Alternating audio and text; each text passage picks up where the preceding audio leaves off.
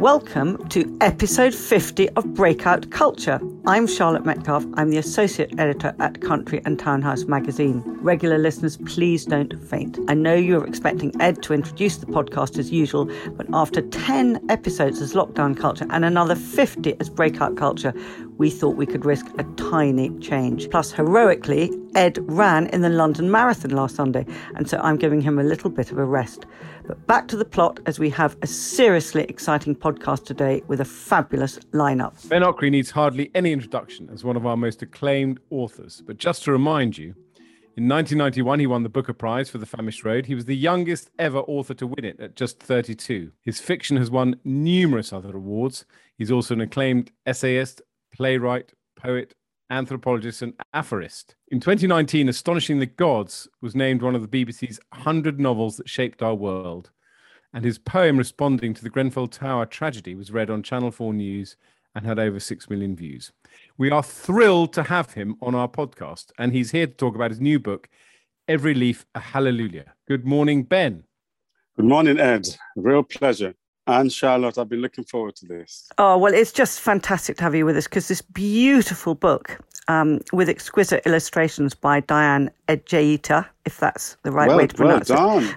You got it right first time. I've been in Nigeria. It's about a little girl's relationship with trees in the shrinking forest outside her village in Africa. Now, Michael Morpurgo has described this book as sheer joy, mysterious, magical and true. And I can vouch for it being absolutely enchanting, so much so that I read it through in one sitting. It's ostensibly a children's book, but it's so much more than that. You're an aphorist, which means you're able to give expression to general truths very concisely, and Every Leaf a Hallelujah certainly does that. It's also unbelievably timely, obviously, with the climate change conference COP26 coming up in November. Can you start, Ben, by giving our listeners a quick outline of the story? It'd be a pleasure. It's the story of Mangoshi's mother, who is ill, and of her village, which is in some sort of peril. And the only thing that can heal the mother is a mysterious flower, it's a magical flower that grows in the forest just near where they live. This flower can not only heal the mother, but can also save the village. But this flower can only be found by a child and a very brave one. And Mangoshi offered to be brave enough to go into the forest to find this flower to help heal her mother. And it's a story of what she discovers when she goes into the forest. And she discovers that the trees are dying and that we human beings are responsible for their death. And with the death of the trees comes also the death of this wonderful, mysterious flower that can heal her mother and heal her people. So it's a double adventure. So she goes into the forest and she sort of talks to the trees as well, but this is also a story really about deforestation. I mean, we all know obviously about what is happening in the Amazon. It's depressing for everyone. And this sort of highlights similar sort of destruction that's going on in Africa. I just love you to talk about, your kind of personal experience of what you've been seeing happening in Africa, or perhaps more specifically in Nigeria. Was there something that led you to feel that you had to write this book now? Yes, Ed. For most of my life, I've been wanting to write this book without knowing it, and I've been aware of deforestation since I was a child, because I grew up, in Lagos and in the south and in the east. And when I was growing up, the forests were rich. The forests were real forests. I mean, the forest had personality. They had presence. You could sense them for miles and miles around. And in the years of my growing up, you just began to feel and see gaps. You heard them every day chopping down the trees. Every day you heard the whir of their engines as the trees came falling. And every day you heard these big giant irokos, these wonderful baobabs. You could hear them groan as they fell, and you could hear when they fell, they crashed on the other trees. And the other trees, it was one of the tragic sounds of my childhood. And this has been happening for years and years. And the thick forests that were there are now empty spaces, and many of them are now villages, and many of them are now dry places.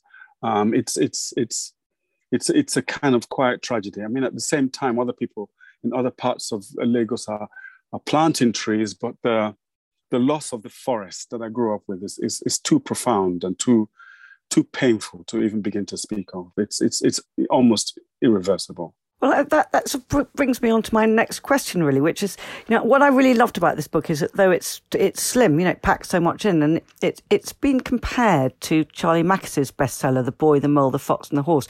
But I think it's far more profound than that, as it's based on such a huge amount of knowledge about trees and deforestation. And it reminded me a bit of a condensed version of that brilliant Pulitzer Prize winning The Overstory by Richard Powers, which is, I learned so much about trees talking to each other and everything, which is very much at the centre of this book. I feel you could have written, 10 trilogies about trees, but so I'm really interested to know why such a huge and important subject, you've chosen to write a children's book to tackle it. For me, it's just a song to the heart. It's a story kind of addressed to the heart of everybody who's ever had a feeling for the magic of trees. I love trees. I love trees. Trees are very special beings. I think trees anchor us to the earth. I think trees, I say this often, trees are the only living things in nature, the only things that maintain that profound connection between the earth and the sun. Their roots go deep into the earth, deep into the magic and the mystery of the earth. And the earth itself is a wonderful, wonderful being and mass, because it is made of stardust. It's made of the elements of other stars. So it's not just Earth. It's universe. It's celestial. The trees plant their roots deep into it. Their trunks is right where we are, where we walk around on the planet, and their leaves and their branches up into the heavens and draw nourishment and wonder from the sun.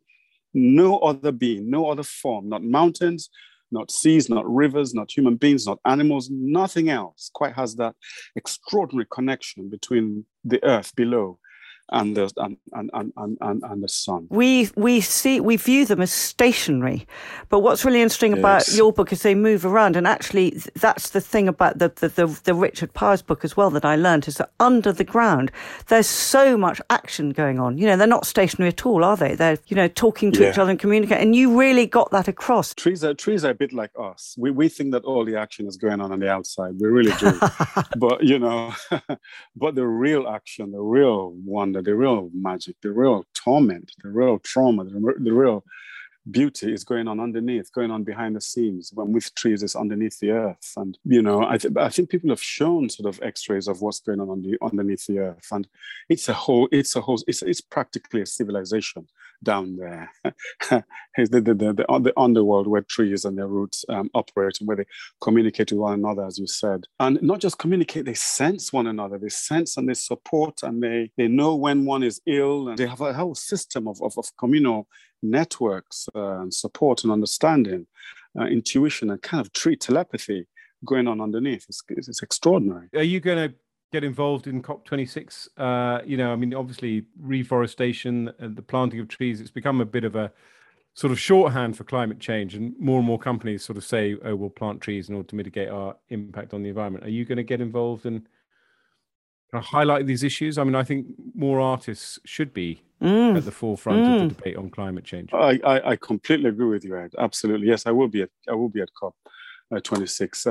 We're talking about trees, but more generally talking about climate change, which I've been involved in. I don't know if you heard about this thing that I did with Harvey Ackroyd, Dan and Heather, two artists, environmental artists, where we sort of had 2 lines of poetry that I wrote, and they grew it on grass, and they put it out like a banner on the Thames. And the words that they had was, can you see the future weeping? Our love must change the world.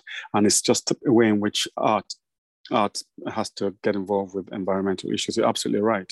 Because we work with emotions, don't we? We don't have the rigor of science in that sense, but we do have the rigor of the heart. And the rigor of the spirit, and we can draw attention to these things in a very beautiful, non-confrontational way. Actually, Ed, do you like trees? Did you grow up with a feeling for trees? I've got trees at the bottom of my garden in Oxfordshire. So I've got a little wood that I absolutely adore. And I mean, I live in Shepherd's Bush, and in Ravenscourt Park, there's a remarkable tree, which I don't know the history of, which has a circumference of, it must be at least 30 feet wide. And but in my old constituency in Wantage, there's supposed to be a mulberry tree under which Jonathan Swift sat writing. Yeah, yes. And then there's a tree at Trinity College, Cambridge, where I was a fellow many years ago.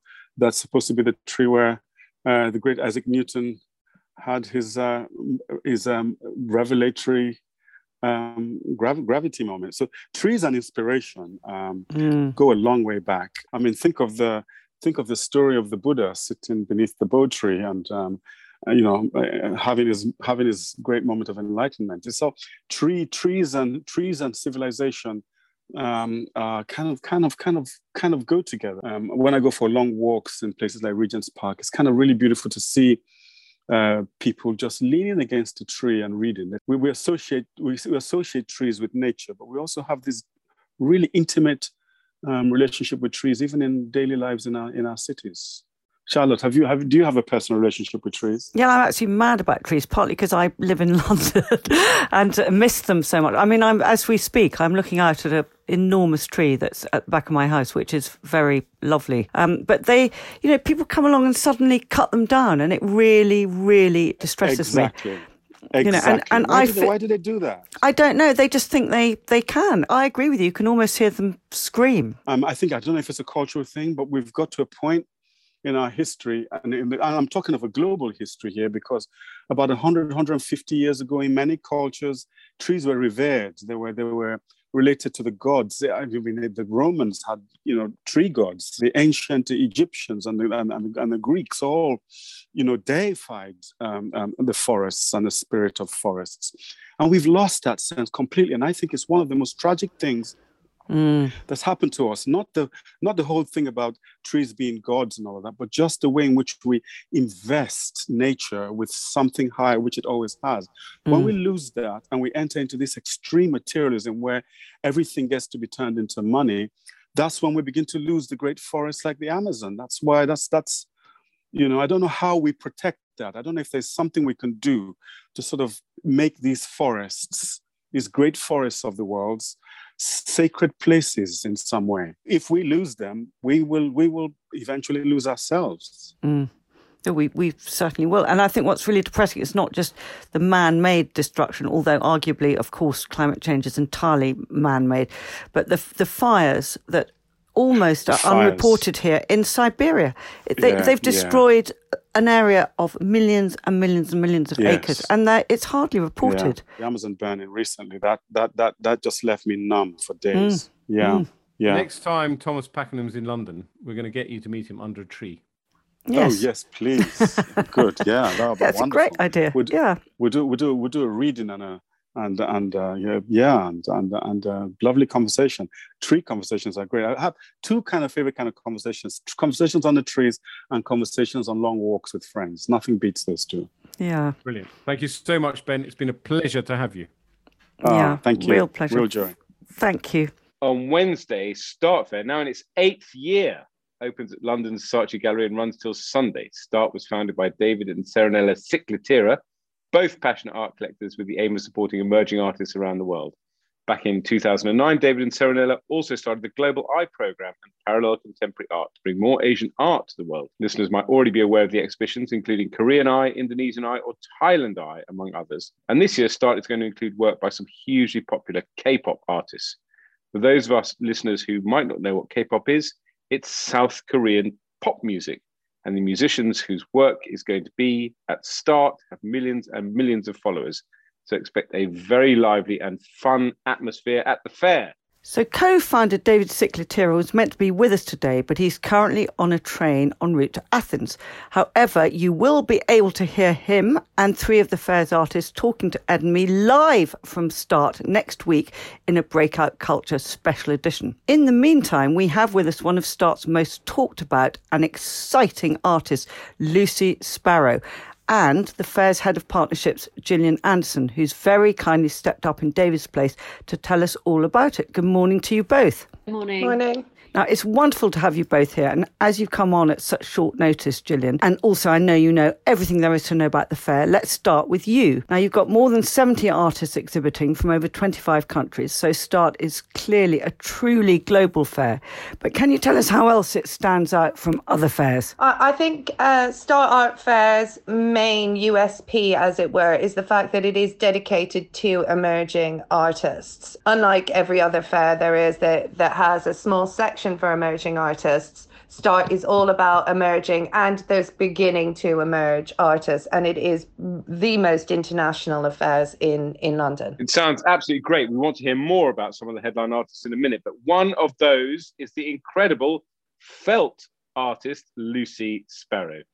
She took the world by storm with her felt installation Corner Shop in the East End, and her career has skyrocketed since then. She's made a felt sex shop, a New York bodega, and this year her latest exhibition featured the Borden Street Chemist, with its floor-to-ceiling shelves stocked with 15,000 items from Tramadol to Viagra, all painstakingly crafted from felt.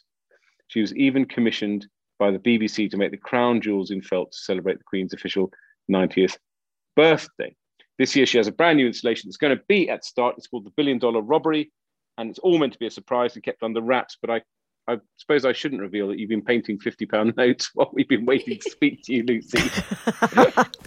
I have, and it's one of those occupational hazards, I'm afraid, because the installations are so complicated. I generally can't stop for any longer than like about 10 minutes. So tell us all about $1 Billion Robbery while you're distracted and failing to adhere to your non-disclosure agreement because you're too busy painting a £50 note. So basically, it is a freeze frame of a robbery, a massive robbery of a safety deposit box kind of installation, which would have been similar to the Hatton Garden heist that was so famous quite a few years back. I've got a police car, and it's in pursuit of a getaway vehicle, which is an old minivan, and there's gold bars, money, jewels, Rolexes. There's just everything spilling out from this van, and safety deposit boxes that have been crowbarred open, and it's just absolute chaos. So you get. And this is all full size. This is all full size, yeah. And in the midst of it is just thousands and thousands of felt banknotes. Do you think you are the world's most famous felt artist, or are there others that are vying for your crown? Good question. I mean, to be honest, felt hasn't been used like hugely in, I guess, contemporary art. I guess the most famous one is probably Joseph Beuys, but maybe not in the way that I'm using it. So I guess, yeah, from that kind of niche standpoint, yes, maybe I am. I hope to be that person one day. You must have time for absolutely nothing else. I'm very intrigued to ask you about how long these things take. And secondly, I'm slightly intrigued about Basil the banana, whom you're rarely photographed without. Well, to answer your first question, they take a really, really long time. So it's something, each project, depending on the size, is usually a year in the making. I mean, this is kind of an exception because I was so keen to do it, and I only found out that I was necessarily doing it in about April when David came to my chemist show. But I was just like, I have to do this, and somehow I've managed to pull it off. And I don't have time for anything else. This is all I do. In regards to Basil, yeah, Basil is my companion. He comes in with me everywhere, and we're just like the best of friends. And I think he's brilliant. And what is he? Just tell our listeners. Basil is, he's 50 centimetres long. He is a plush banana. He's got a little bell around his neck, and he weighs 321 grams exactly. And he's got a face. He's got the best face ever. It's like it encapsulates happiness in just like one expression. I think that's very true, Lucy. He does look very happy whenever I've seen him. He's always the happiest. I think that's the thing. He makes you feel happy to be around him, yeah, for sure. And I think people don't necessarily, they're like, oh, that's a bit weird. Why does she carry around a banana? And they meet him and they're like, oh, God, I totally underestimated the power of the banana. Brilliant. So we've got to get back to the main event. Gillian, tell us a bit more about the fair's highlights, a bit more about the K-pop stars and your plans to keep K-pop fans at bay with large fencing, because K-pop fans go absolutely mad for these pop stars. Yes, they do. Quite rightly so. I mean, it's a very interesting genre. And also the fact that some of these artists that are K-pop artists, they've secretly been artists for years and years. And then David has been able to kind of draw this visual art out of them and show it for the first time is extremely exciting. Two of the artists in particular, Onim and Yu Yeon, they have collaborated with an artist called, another Korean artist called Choi Nari, whose works will also be at Start, these collaborations, which are super exciting. And then in person, we've got a Korean actor called Kang Hui, who will be at the fair in person on the opening in particular. And his artworks will be shown for the first time as part of Start.art, which is our digital platform, which is on the top floor. It's a physical show, but it's tied to our digital platform. We've also got a fabulous Thai artist called O+, who lives in Germany. So she'll be coming over too, which is wonderful. And then getting on to kind of the more mainstream of our artists, if that's possible. We've got Hearty, who's kind of a pop artist. One of his most interesting works, which is one of our key features of the fair, is his Brexit painting, which is all about the first Brexit rather than our most recent and devastating Brexit. There was the break from Henry VIII's break from the church. We've also got a contemporary Australian gallery which focuses on Indigenous art. That's JGM Gallery. We've got a fabulous resin artist from America called Farah Thomas.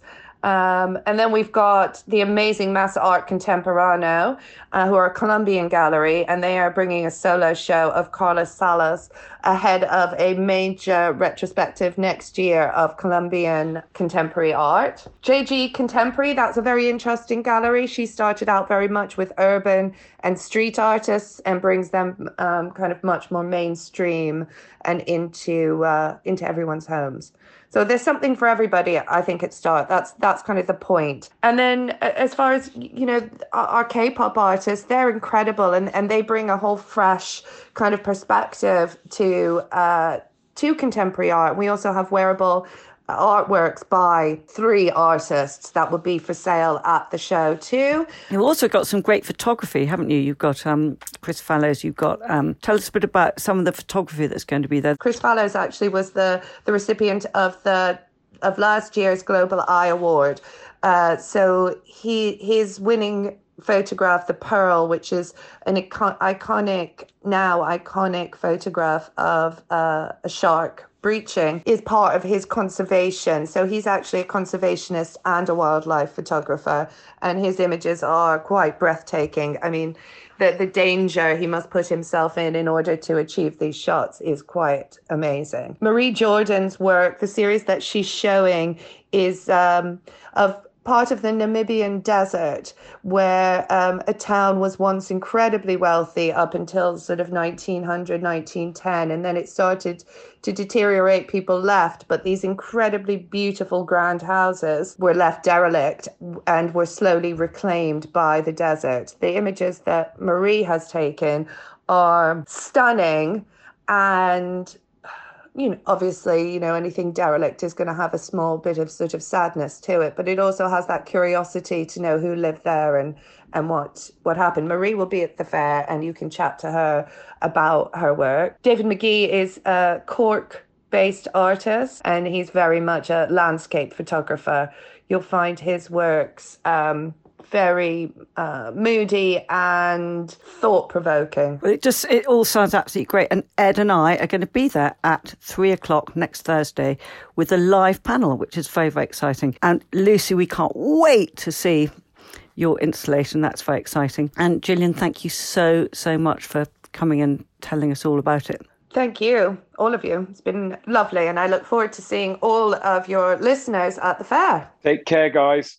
Thanks very much. See you Thanks. soon. Bye. Bye. It seems like just a few weeks ago that Elif Shafak came on the podcast to tell us about last year's Sunday Times Cheltenham Literature Festival. But a year has rolled by very fast indeed, and this year's festival is already up and running. It opened on Friday and will run until the 17th of October. It's been guest curated this year by Bernardine Evaristo and Joan Bakewell, and is set to be the most international gathering yet, both in Cheltenham and online, of fabulous writers and thinkers. It's being built around a 3-year theme, Read the World, and celebrates cultures across the globe through their lifestyles, cuisine, literature, art, design, history, science, politics and current affairs. And of course there are plenty of events for kids too.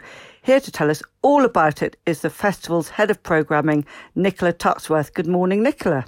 Good morning. It's great to meet you, Nicola, and congratulations on the 2021 programme. Thank you very much. It's the oldest literature festival in the world. It's been going since 1949. Yes, that's right. So we've got 72 years on the clock. Isn't that great? Yeah. You've got Sebastian Folkes, Isabella Allende, Lionel Shriver, Joan Collins, Dawn French, Eileen Atkins, Ed Miliband, Raymond Blanc, Andrew Roberts, Mary Beard, and me. I'm taking part too. I'm doing Satnam Sanghera on the afternoon of the 15th of October. It's completely sold out. They've had to hire 3 extra halls with live screens because so many people want to see Ed Vaizey, and I totally get that. Nothing to do with Satnam, obviously. No, he's just a sideshow. So we were talking on last week's podcast about sometimes being overwhelmed by the richness of cultural choices. And obviously here, no one can expect to see everything apart from me, obviously. So tell us about the real headlines and tell us a bit more about Reading the World theme and who is going to be exploring and illustrating that. Yeah, I'm always very reluctant to pull out people as real headliners because I think that everyone says that. Because I think it really is a very sort of rich programme, and yes, you know, the literary giants are there, and we've got some very prominent, you know, think tank conveners, and you know, we've got our Chatham House events and things like that. But you know, your life can really be changed by going to see a brilliant debut novelist as well, or someone, you know, or going to see an event on a topic you don't know anything about, for example. So yes, you know, the literary greats are there, but we like at Cheltenham to really think that we're growing, you know, and kind of nurturing the next raft of talent too to come through. But, you know, I mean, you'd have to pull out someone like Richard Osman too. I mean, what an incredible thing he's done, you know, the biggest selling debut novel ever, and he's here to talk about his follow-up. So, you know... Is it set in an old people's home again? We don't call them that anymore, do we? No, we don't. No. Retirement community. Yeah. The retirement community where his mother lives, I think, and it's sort of packed full of retired spies and pathologists and doctors, and so I think it's a very cute setup, actually, and you can see how, you know, he's sort of reinvented cosy crime for, you know, 2020, I think. So, yeah, I mean, that'll be great and a real crowd pleaser. We've got Ian Hislop talking about 60 years of Private Eye, which closes the festival. So Ian's always fantastic in interviews. Very, very, very thoughtful and really, really passionate about what the purpose of investigative journalism is and satire and so on. So, you know, as I say, it's difficult to pull out any one person or real headliners, but I think it's the richness of the programme. And also, I suppose, the gift of digital, which we had a pivot, a sort of digital hybrid festival last year, which made us realise that, you know, Isabel Allende wouldn't be able to travel this year, but to record a sort of 50-minute interview with her, just fantastic. And we've got 7 other recordings like that of authors from all over the world. Obviously, live and being in a hall together is still, I think, an incredibly powerful experience for people, and people really want that. But you can get in front of your favourite authors, and it's pretty seamless, actually. We've also done panel debates where, you know, one person is talking from Washington, for example, and it does work incredibly well. If you've got a big plasma screen, they can see everyone on the stage, they can see the hall, you can see them. The only thing I'd say about that is, Ed, you know a bit like this, about this, because it's quite difficult when the the chair of the panel has the person dialing in behind them. Do you remember this at Hey Ed? You got a sort of neck crick having to keep... Yeah, but when you're as professional and talented as I am at comparing these of course. Debates, it's actually very easy. To be honest, I think moderators are the great unsung heroes of festivals. I agree. You know, they can really make or break an event, and we're very, very grateful to the fantastic group of moderators that we've got, you know. And also, I mean, the other great unsung heroes we're celebrating this year are translators. You know, that's an extraordinary skill. Talking of which, you've got the Sunday Times Award for Literary Excellence going to Eleanor Ferrante. She's coming over to pick it up in person, isn't she? You'll have to wait and see. That's raised a few eyebrows, but you'll have to wait and see how the event pans out. Why has it raised a few eyebrows? Well, because she's notoriously the most elusive, anonymous, big-selling author in the world. We think it's a she. Pretty sure it is, but her translator will be with us. Talking of which, exactly. Yeah, exactly, and you'll have to see who else turns up. Have you given her the prize in order to flush her out? Well, I'm sure that's why she's won so many prizes. Just everybody desperate for her to come and pick them up. I know, and I mean, prizes are sometimes made up in order to do that, I think. But actually, the Sunday Times Prize for Literary Excellence has been running for a long time and has got an incredible pedigree, you know, of people who've accepted it. So I think that's probably one of the reasons that she said yes. Can you tell us just a bit more about what Bernardine Evaristo's and Joan Bakewell's vision was for this Reading the World?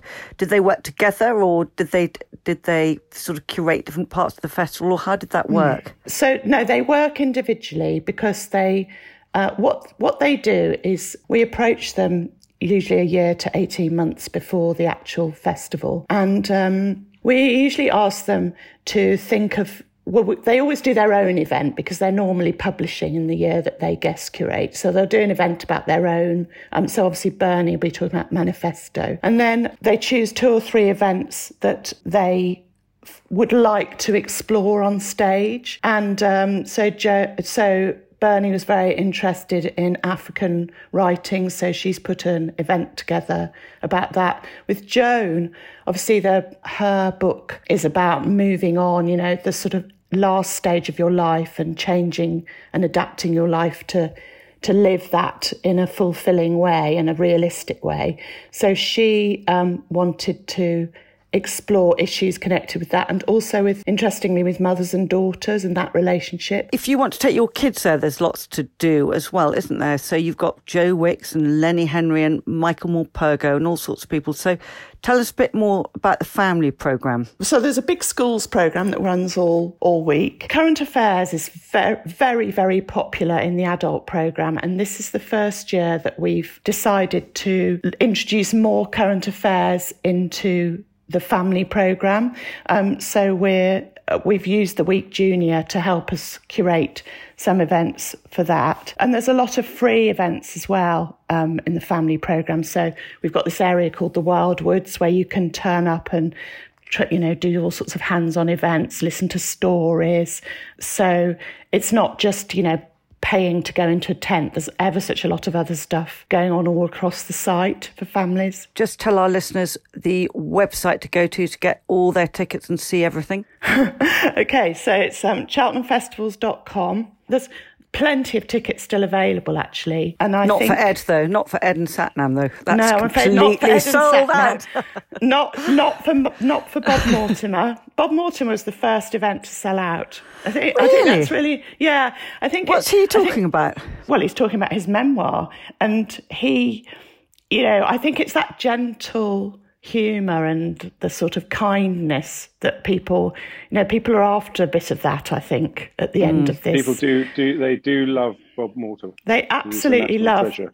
Bob Mortimer. Yeah. So, but there's plenty of tickets available, and also it's a beautiful weather forecast for next week. So, come along and we can. There'll be a box office on site. Thank you so much for coming on. It sounds very, very exciting. And I hope everyone will enjoy it. It's the fruit of a long and intense piece of work, but very enjoyable piece of work. So, yeah. And Ed, remind everybody when you're on with Satnam. Friday the 15th at 2:30. Excellent. Thank you very, very much. Take care, Nicola. Thank you. That's all we have time for this week, but don't forget that Charlotte and I will be bringing you a special edition of Breakout Culture from Start Fair next week. And thank you again to our sponsor, Martin Miller's Gin. I've noticed from some of their ads that they're suggesting serving their original gin with tonic, strawberries and black peppercorns. It sounds absolutely delicious, but do also try their Winterful Gin, which is infused with cinnamon and mandarin and very good indeed. Next week, we're going to be telling you all about what Martin Miller has in store for you at the Affordable Art Fair. But for now, to find out more about their gin, you can go to martinmillersgin.com, where you can also claim a 10% discount until the end of October by using the code BREAKOUT2021 at the checkout. And on our website, which is, of course, countryandtownhouse.co.uk, you'll find all the details of Start Fair and the Cheltenham Literature Festival. We're also soon to be launching a very special edition of Great British Brands Zero, which has been over a year in the making. Great British Brands Zero is a call to arms to the luxury industry to cut their emissions. Very appropriate that we've had Ben Ockery on this podcast, and to sign up to the international campaign Race to Zero. We spoke to 26 industry leaders about how their brands are going about changing the way they do business, and it makes for heartening and inspiring reading. We're gathering those 26 luxury industry leaders to launch it on the 26th of October ahead of COP26, and I'm pretty thrilled with it, even if I would say that as the editor. Do take a look, as it will be live on the Country and Townhouse website on the 19th. Now, I'm off for a wonderful Winterful gin and tonic. See you next week. Goodbye. Bye.